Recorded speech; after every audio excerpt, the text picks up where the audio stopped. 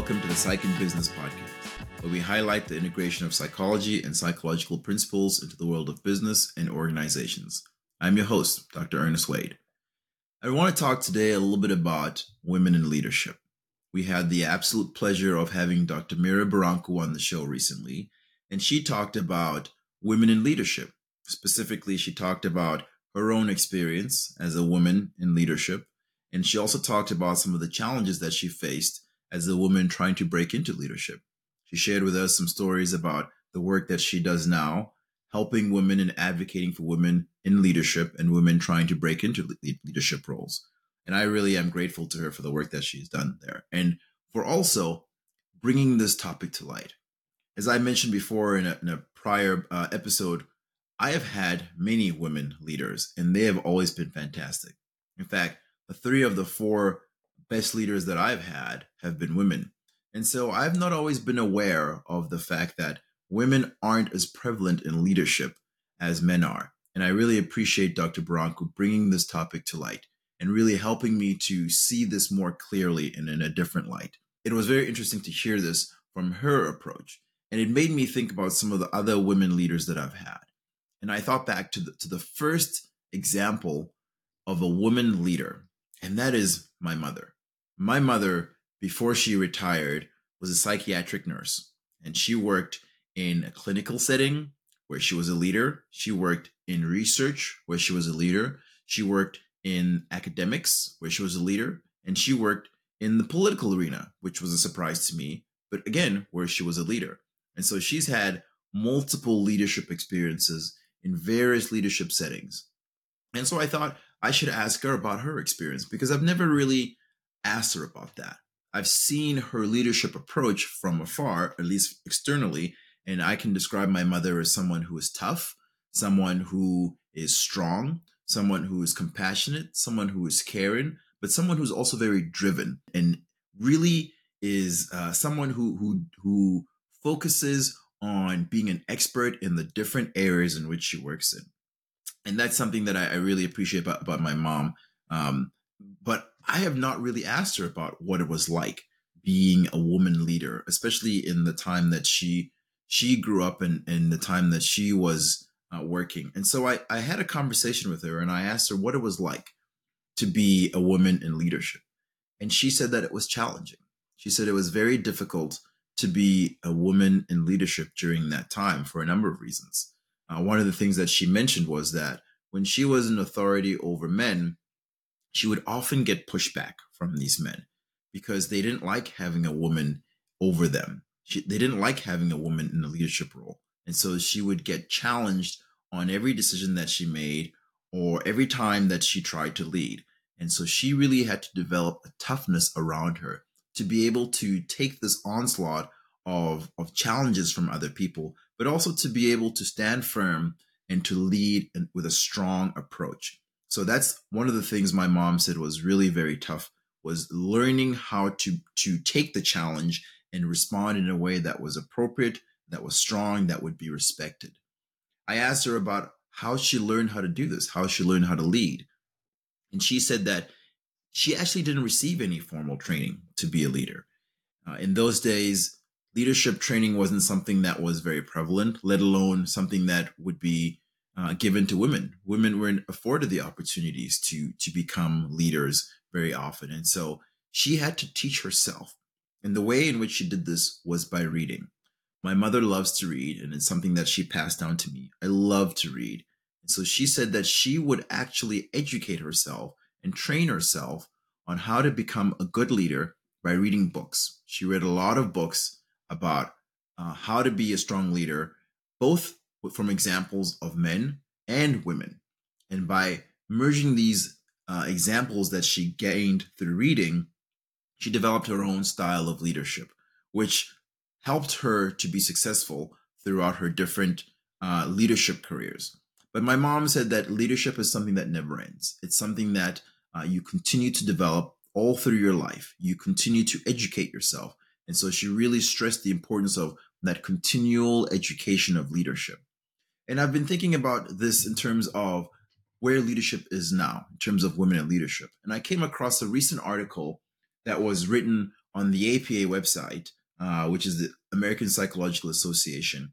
And it was written by a lady called Amy Novotny. And it talks about how women in leadership make work better. The psychological research study shows that women leaders actually help to improve businesses. So when we're talking about women in leadership, we're not just talking about equality and fairness, which is important. We're also talking about the value that women in leadership bring. And so one of the examples of this article was talked about how female leaders demonstrate more transformational leadership styles. And why is this important? It's important because more transformational leadership styles allow leaders to really encourage the people that they lead to participate and engage fully in the mission of the organization. And this, according to this research, women engage in that style more, which allows them to really pull in and encourage people to participate more in the organization. So women are valuable in that sense. It also shows that women are able to help build and develop more collaborative teams than men, which is very helpful, especially when you have a group of people that need to work together.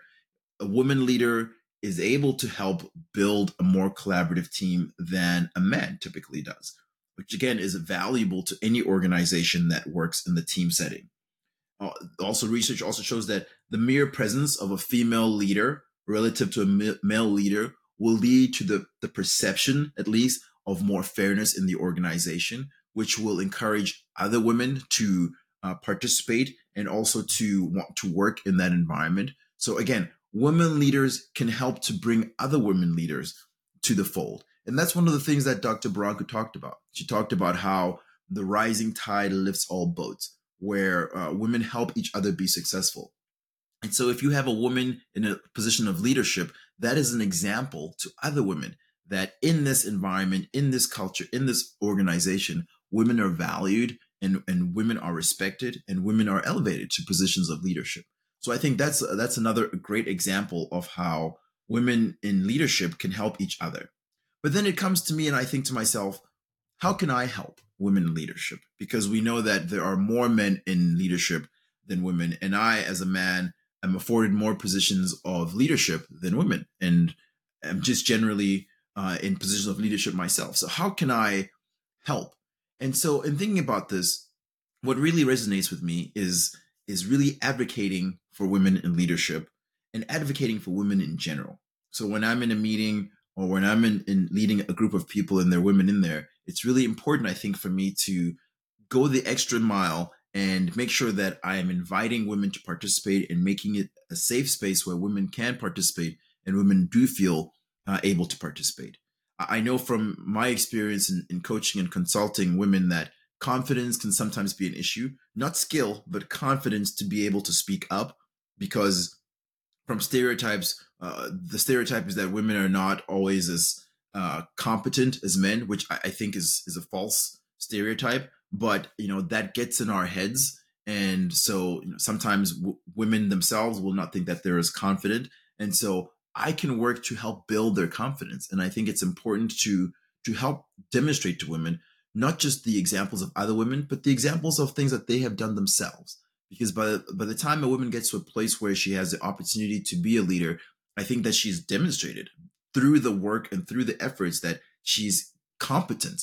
And so she can build that confidence by looking at her competence. And so I think it's important that for my part, I need to make sure that I am helping to build and support.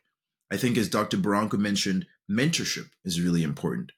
Finding opportunities where I can provide mentorship and support to other women to advocate for them to be in positions of leadership.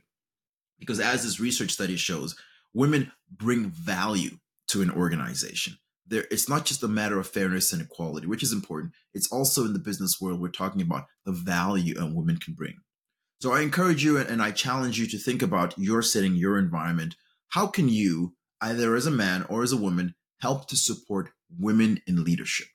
How can you help to bridge that divide between the gap between men being in leadership and women being in leadership, not just for fairness and equality, which is important, but also to bring value to the organization?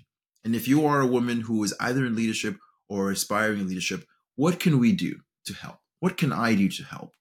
I would love to hear from anybody on this. I would love to hear from women in leadership. I would love to hear from aspiring women in leadership. I would love to hear from men who have, had women leaders, from anybody and everybody. What can we do to try to make things better and try to make things more equitable? Please reach out to me at ernest@psychandbusiness.com. Again, ernest@psychandbusiness.com. And I hope to really start a conversation about this, because I think this is a really important topic. Thanks for listening. I hope to talk to you soon. Bye now.